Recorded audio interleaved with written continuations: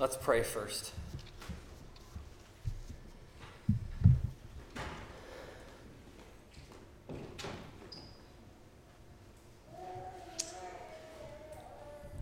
Lord, this is your word. It is absolutely vital that we get it right.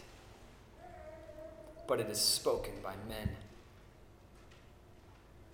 and people who can't help but get it wrong because of our fallible minds and our errant hearts.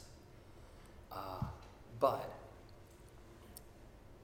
you've solved that problem with your Holy Spirit, who speaks truth to our hearts and minds, who speaks through your word and through men your infallible truths and your inerrant truths through fallible and errant people.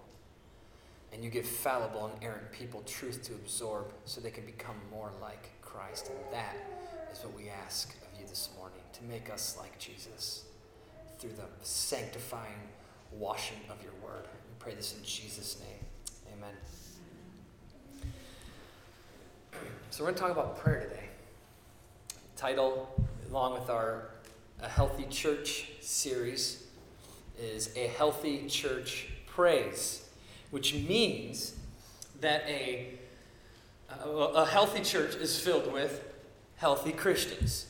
Because if you don't have healthy Christians, it's not a healthy church. I think a lot of times when we think of a healthy church, we think, oh, the structure's in order, they got great programs and cool kids ministries and video games and fun things and great music and worship band and fog machines and cool lights and, you know, this church is, and there's tons of people and they have like a lot of money and so that church must be healthy. That's not what makes a healthy church.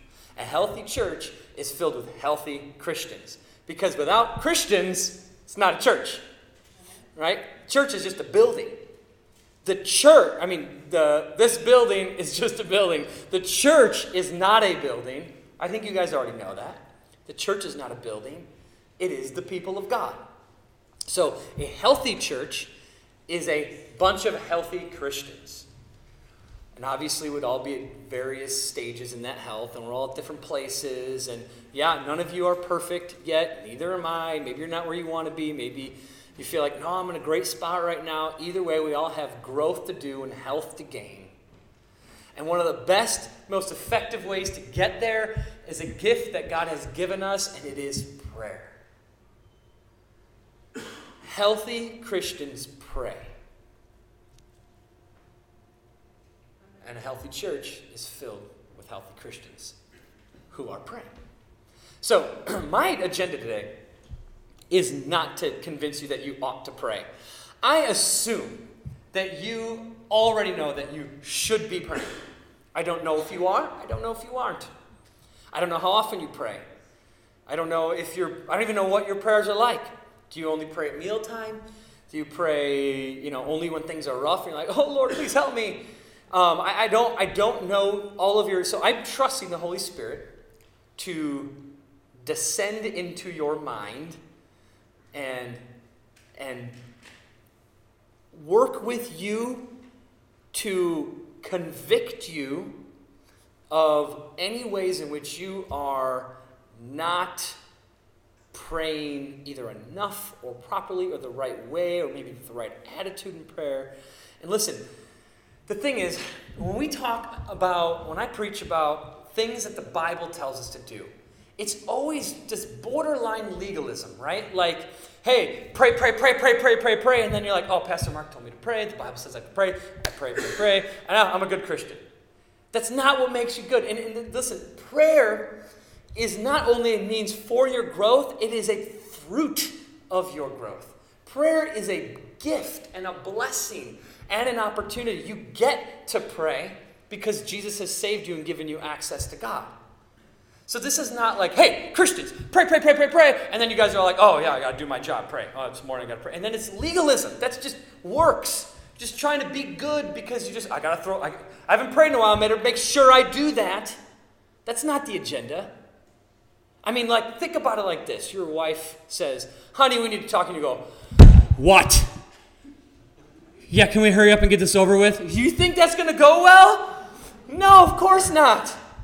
Right? So, when you go to pray to God and it's all just like, oh, I got to do my job. I'm supposed to pray. Oh, God. He's like, dude, come on. I'm not here for you to like check prayer off your list. I want to meet with you. I want to relate to you. You're my child. I want to hear you. You ever have like, you get like when your kid's like 2 years old and everything they say is adorable because it comes out like a 2-year-old and half of it makes sense, the other half doesn't, and it's just so cute and they can never do anything wrong. And they're just, and they come to you like, Mom, Dad, I want this or that. And and it's just, all you want to do is say, what, honey? Like you just have this desire to like hear them and to like look at them and you're like, oh, and you tell your spouse, oh, aren't they so cute? And you take a picture of them and you send it, you know what I mean? Like, that's how we are. Why? Because we love our kids. We just love our kids. Go on Facebook or Twitter or whatever. Everyone's posting pictures of their kids. Okay? Everyone's posting pictures of their kids. Why? Because they want to share with the world how cute their kid is, how adorable they are, this cool, funny, smart thing they did, because they love their kids and they want to show them off. That's God and you. That's how He treats you. Have you ever been in a conversation with like maybe a group of people and you're like sharing a story, and then the other people get distracted, and they're distracted by something else, and they just you can tell they just stopped listening to you, and you're still telling the story, and now you're telling it to no one, and there's that really awkward moment when you're just like, I'm still talking about this, and no one's listening. God is sitting there like this. Go on. I want to hear it. Like, tell me more. I know they're not listening, but I am. And I know how the story goes. I mean, I created the situation. But I mean, go ahead and tell me. I just love to hear you talk. I love to relate with you. Like we don't think of God. I think sometimes we can either think of God as too soft. Like He's just like, I'll let you get away with anything. It's like, no, He's a God of justice. And sometimes we think of God as too hard. Like, you better come to me with reverence and on your knees and in fear. And yeah, both of those things are true. He's soft and He's righteous, and we need to revere Him and come to Him in fear of His greatness and in reverence for His holiness. But also He's a tender Father who just wants to hear you, just wants to relate to you. Just like your kids just want to talk to you, or your spouse just wants to talk to you. They want a relationship. That's all God wants. That's what prayer is. So think about it like this. Think to yourself, how often do I pray? Go ahead, answer that in your head, not out loud. I pray this often.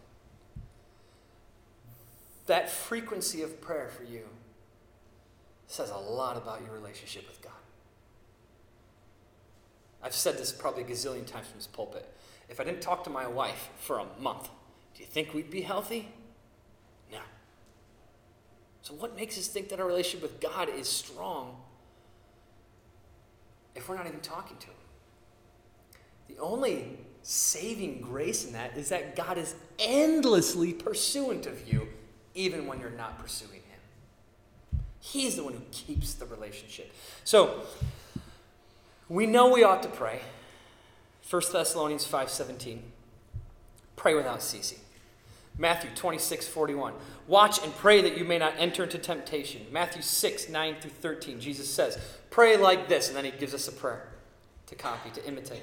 Colossians 4:2, continue steadfastly in prayer. Luke 18:1, and He told them a parable to the effect that they ought always to pray and not lose heart.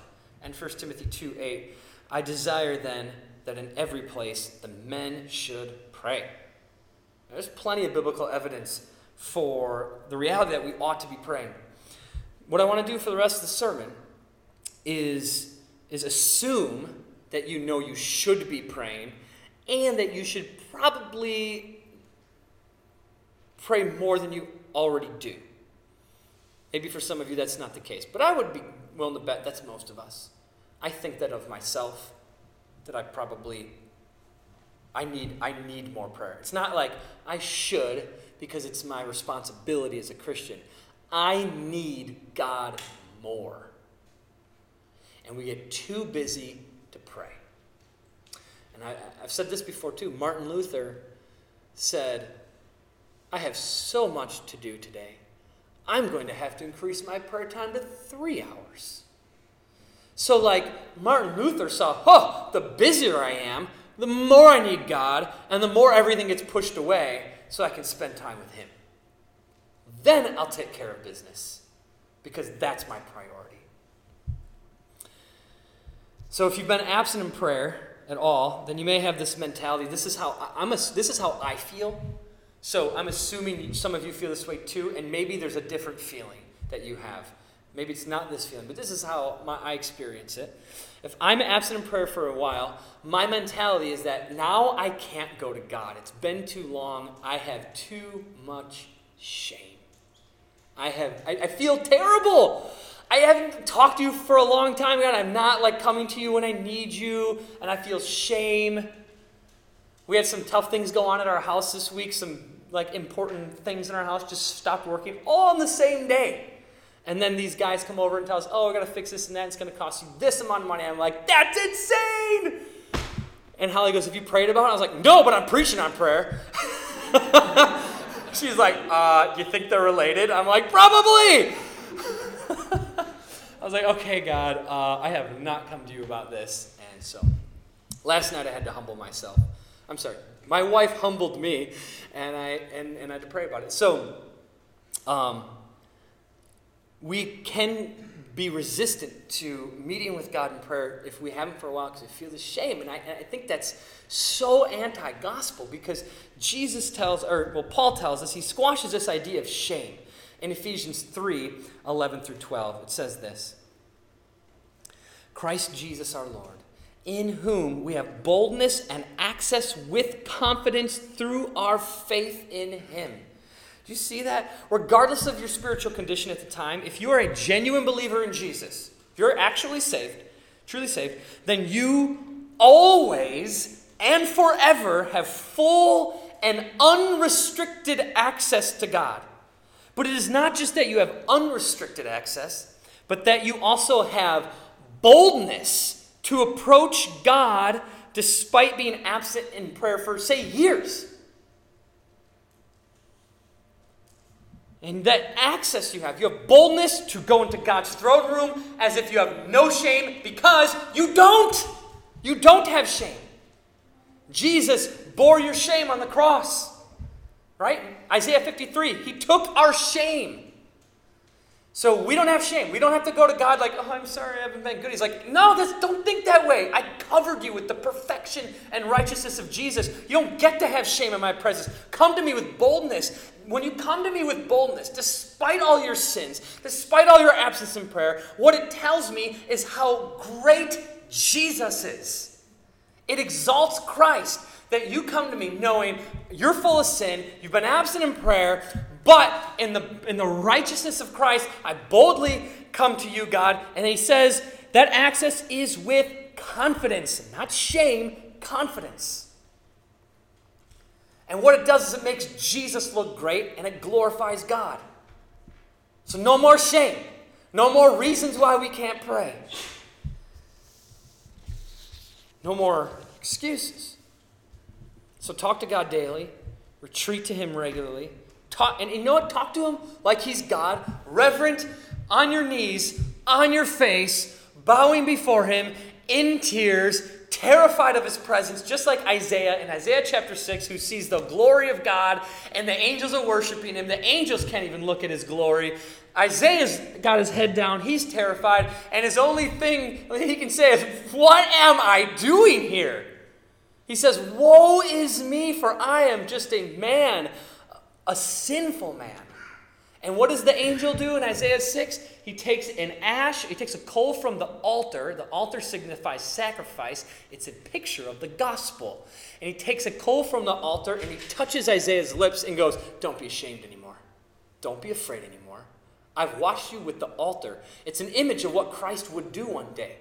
That Christ he literally comes to us as we fall in fear before God. He picks us up and goes, your reverence is right, your attitude is right, but you are also now a child of God, and you have that full unrestricted access to come before God.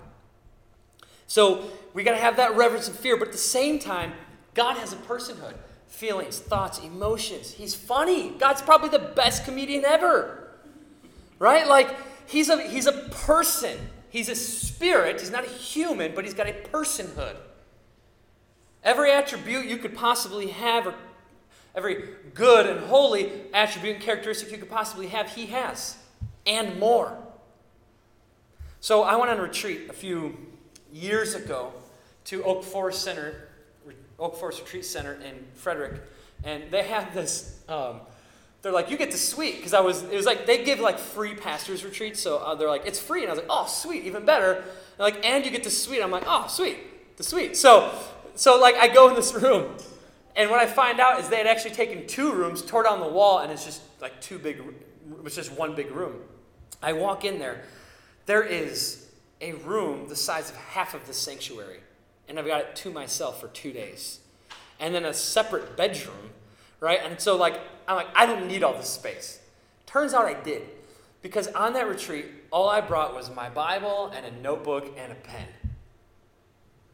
And there's no service there, so there was no Netflix that day, those 2 days. And I just wrote and read and prayed. And when I pray, because seriously, how long can you sit there in like this prayerful position? How many hours could you do that for? Like I started like that and I was like, this is silly. God doesn't need me to be, there's no rule in the Bible about this position. So I just got up and I was just walking in circles. I'm like, so God, I don't even know. I'm just talking to him like he's some dude sitting at the counter drinking coffee. I started making some food, poured myself some coffee, rifling through my Bible. I'm talking to God about the Word. I'm like he was just another friend at the table with me. I spent hours with God like he was there, because he was. And I talked to him like he was a person. It was the most fruitful prayer time I've ever experienced in my entire life. Now granted, I was on retreat to do just that. You guys probably don't have hours to walk around the house talking to God. But do you have 5 minutes? Or whatever, how much ever time you spend now, how much more time does God want with you? So, let's assume now that because everything that I just said, you're all going to start praying every single day and every morning for a certain amount of time. All right? Deal? Amen? Amen. Good. All right. Now that we're all doing that, how do I pray? Now, there's lots of different ways to pray. And I've done this before where we kind of give you even a list, first pray for this, and then pray for that, and then pray for, kind of the formality of prayer. I don't want to do that. Because there's something even better than a list in your prayer life. It's not a thing, but it's vital to your prayer life. It's a person. The Holy Spirit. You need the Holy Spirit to pray. So God gives us this command in Ephesians 6:18. He says, praying at all times in the Spirit. So, the context of Ephesians 6 and this praying at all times in the Spirit is spiritual warfare. That's the context. So Paul is really saying, in spiritual warfare, be praying at all times in the Spirit. So, I don't need to argue to you that prayer is vital to your spiritual warfare. I think we all agree with that. I assume you believe that. But Paul doesn't just say, during spiritual warfare, pray in the Spirit. Rather, he says, at all times. Okay, meaning one of two things. Either you should pray in the Spirit, but only during spiritual warfare, and during spiritual warfare, always be praying in the Spirit. So that's what he's saying. You only need to pray in the Spirit during spiritual warfare. That's one option. The other option is this. It means that you are always in spiritual warfare. Now that sounds a little more realistic, doesn't it? It's definitely more biblical. And that is Paul's point. The enemy never sleeps. He is always going after you. He's always trying to destroy you.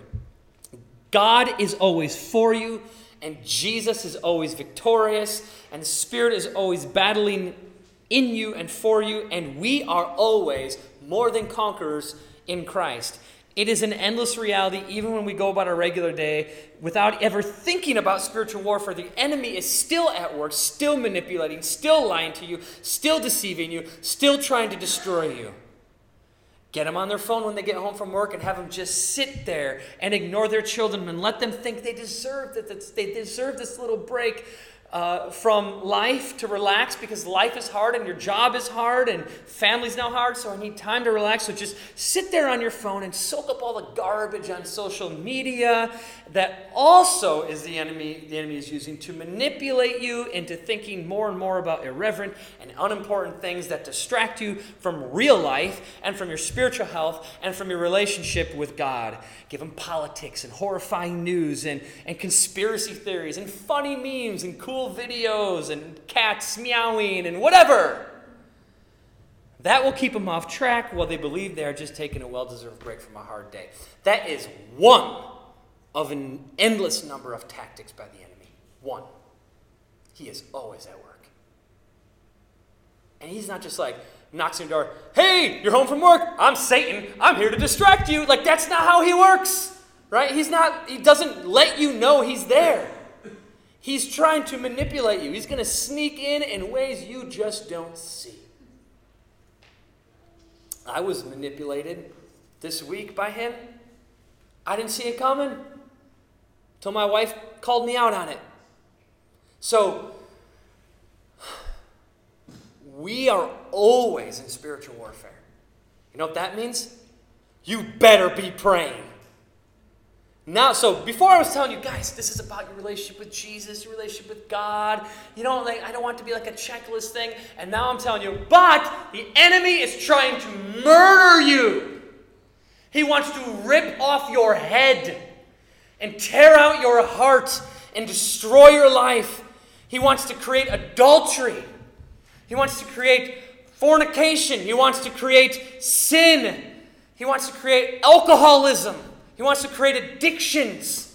He wants to ruin you. He has no regard for you or your health at all. He wants you to get cancer and die.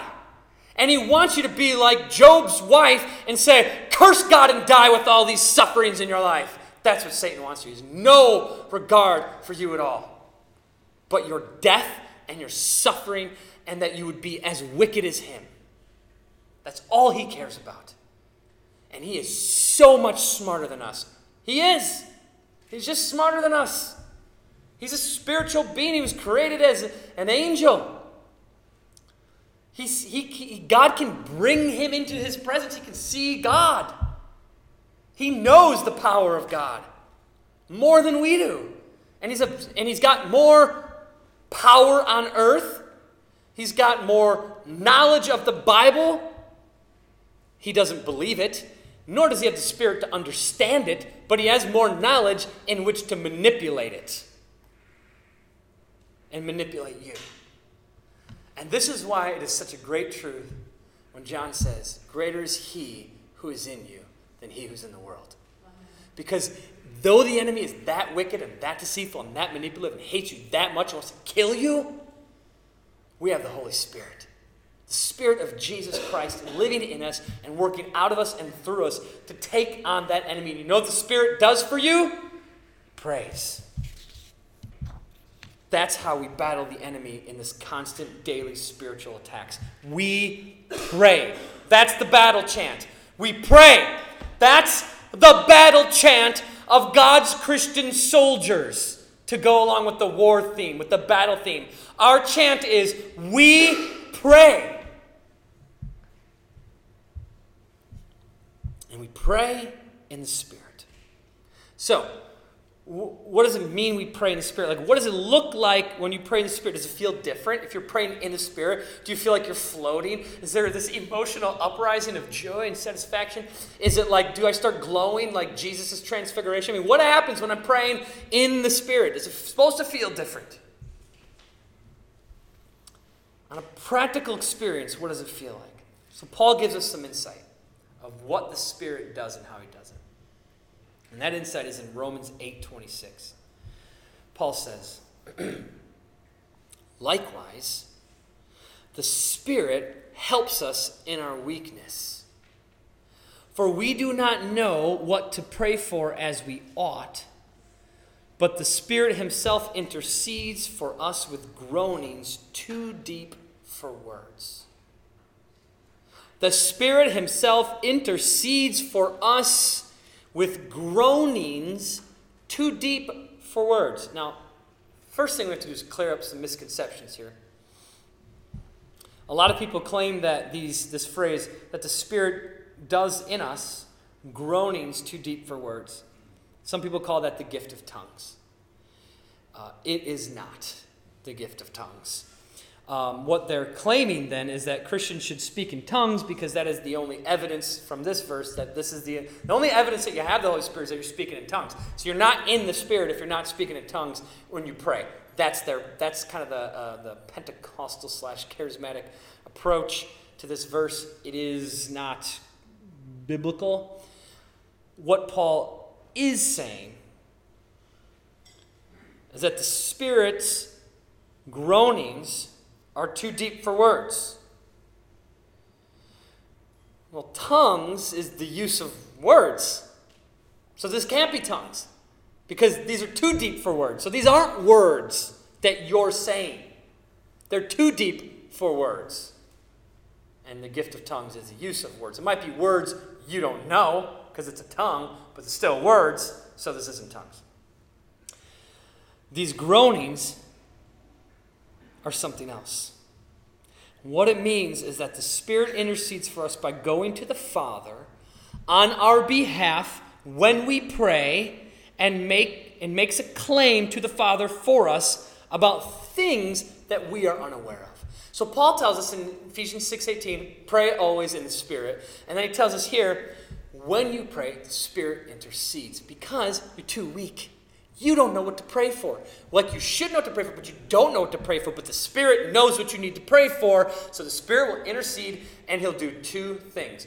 One, he will pray through you. He will inform your mind and fill your head with truth and give you the thoughts and the ideas to pray. And he will pray through you. So the words that come out of your mouth when you pray is the Spirit speaking through you, praying through you, helping you in your weakness to inform you what you ought to be praying for. So how do we get that?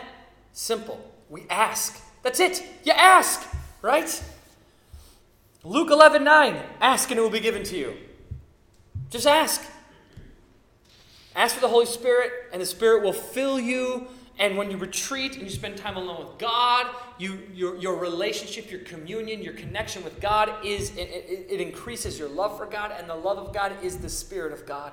And he will fill you. And as he fills you, he will inform your prayers. And you'll start praying the right things. But it's even better than that. It's even better than him telling you what to pray. And when I say he tells you what to pray, this is not an audible thing. Like if you hear someone talking in your head, come talk to me. All right? Because God doesn't speak to us audibly anymore. Hebrews 1:1-3. He speaks to us through the Son and his word, John 1:1 and 14. So the Spirit informs your mind as you're filled with the Spirit on what to pray for. But there's something else.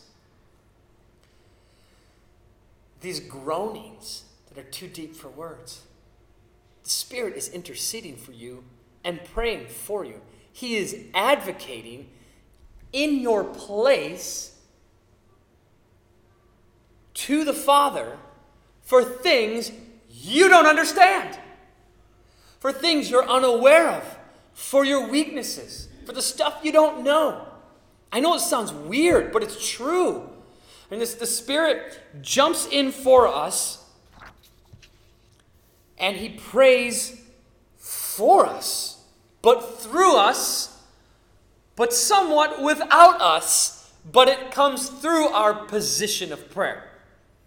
So what I'm telling you is that we need to get into a, I would say, mental / spiritual / emotional position of prayer.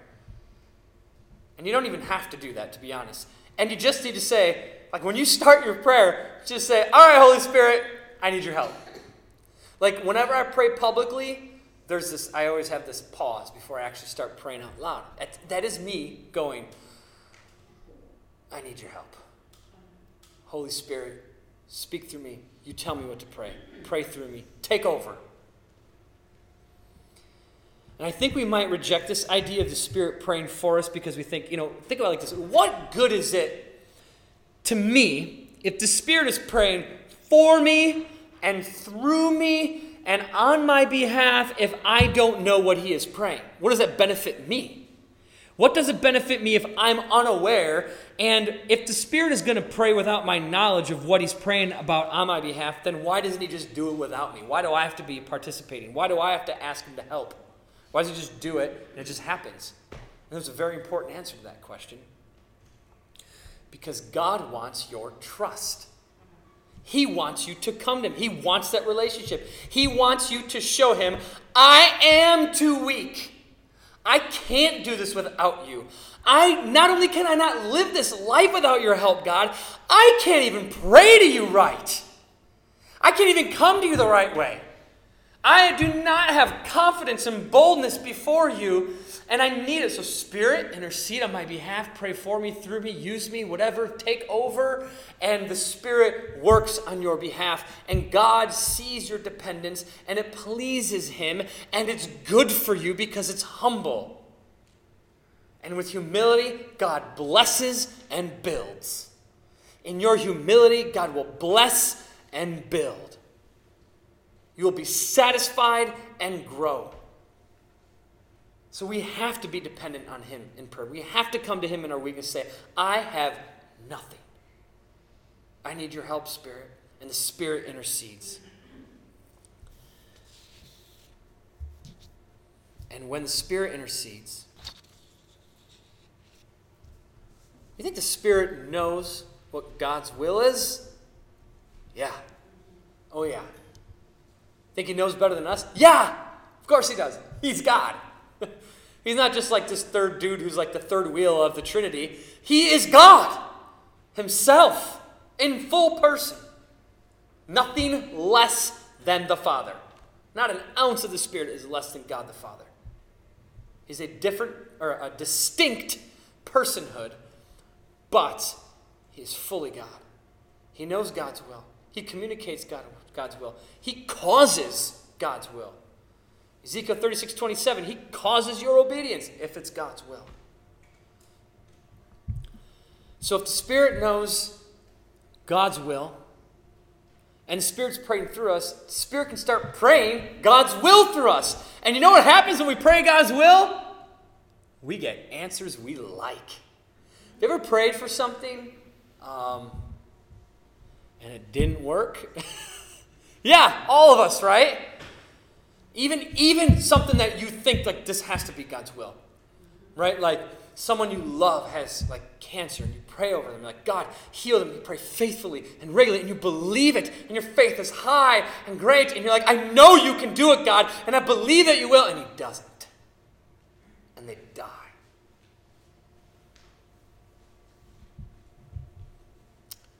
Spirit knows God's will.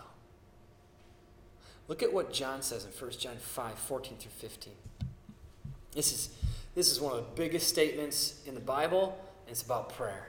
It says, and this is the confidence we have toward him, that if we ask anything, just absorb that for a second, anything at all. If we ask anything according to his will, he hears us. And if we know that he hears us in whatever we ask, we know that we have the request that we have asked of him. That verse is saying, ask God and you get it. If, there's a condition, if your request, the thing you're asking for, is God's will. So then we go, well, yeah, that sounds great, but how am I supposed to know what God's will is? I don't know if it's God's will that my friend dies or survives of cancer. I don't know that answer, God, so I don't know what to pray. And Paul's answer is in Romans 8:26. The Spirit will intercede on your behalf. He will fill you and he will advocate for you. He will inform your mind and your heart and your emotions and your mentality and your perspective to be biblical, to be like the mind of Christ. That's the Spirit's number one priority in all of his existence is to exalt Jesus Christ. And so when he's working in you, he is making you like Christ to make Christ look good. And he is showing you Christ to make Christ look good. Everything he does is about making Jesus look awesome. And so he's going to inform your mind when you ask for his help in prayer. He's going to inform your mind so that you would think like Christ. And Christ thinks like the Bible. That's why John says in John 1:1, in the beginning was the Word, and the Word was with God, and the Word was God. Because Jesus is so perfect, and so is the Word. John's going, Jesus lives God's Word so well, he is the Word. And the Word is him. There's no distinction between them. Because the Word communicates a truth about God, and so does Jesus. And they both do it perfectly. And so, as we ask the Spirit to fill us, and as he informs our mind, he turns our mind to the mind of Christ, meaning we start to pray biblically. And as we start praying biblically, we start praying for God's will, and we might not even know it's happening.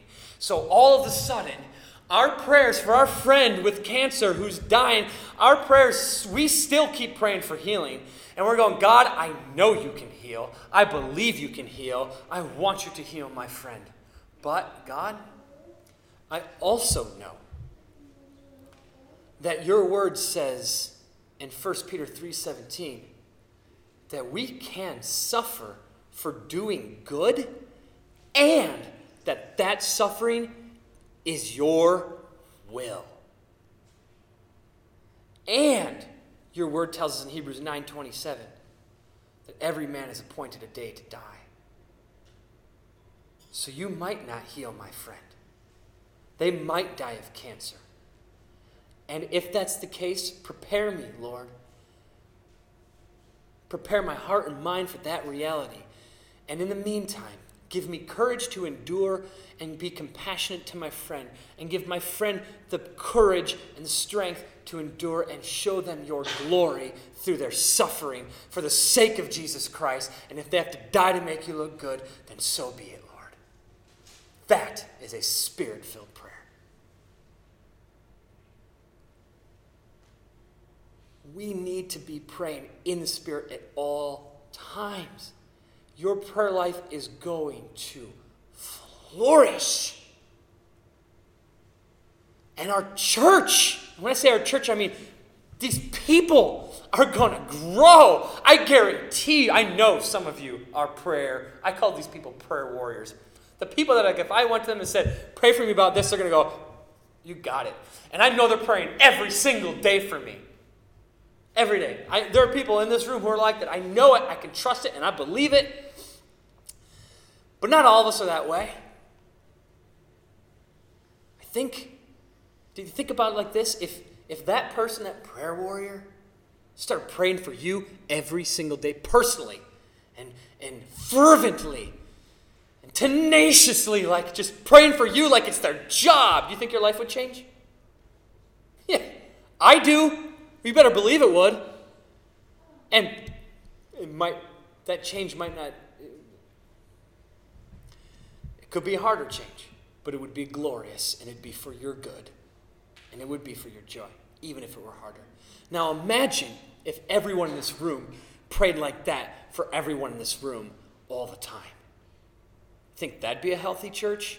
Oh, I am telling you, people, you have in your hand like the Holy Spirit, and we're just like, oh, this is so good, and we're just like, yeah, I know, I get it, but like, I'm a Christian.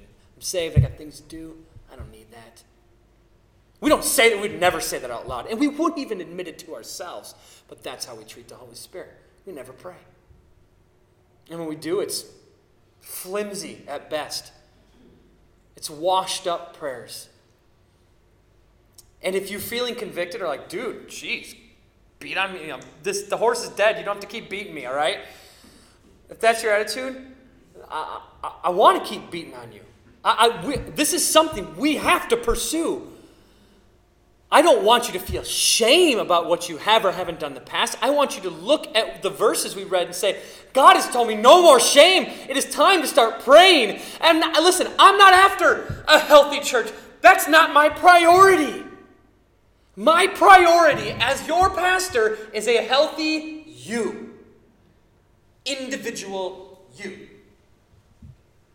And what I'm telling you is if that happens to all of you, collectively as a congregation, I don't even want to start throwing out ideas of what God could do, because whatever crazy, awesome, unbelievable thing I think of will be nothing compared to God, who says there is nothing that you can think of, that you can possibly imagine, that I can't do. I will do more than, abundantly, this is Ephesians 3, abundantly more than you could possibly think or imagine. So I'm not going to throw out things that God will start doing when this church starts praying in the Spirit. Because I'd rather He just do it and we just go, what? What a God! Unbelievable! And it starts when your alarm goes off in the morning. That's where this church changes. That's where your life changes. When your alarm goes off in the morning, you sit up and you go, how could I start my day without you? I might be tired, God, and I don't know what to pray for, but I need you. Just be with me. Amen. That's your prayer. If you don't do that regularly, just start with that. Let Him grow you. Let's pray.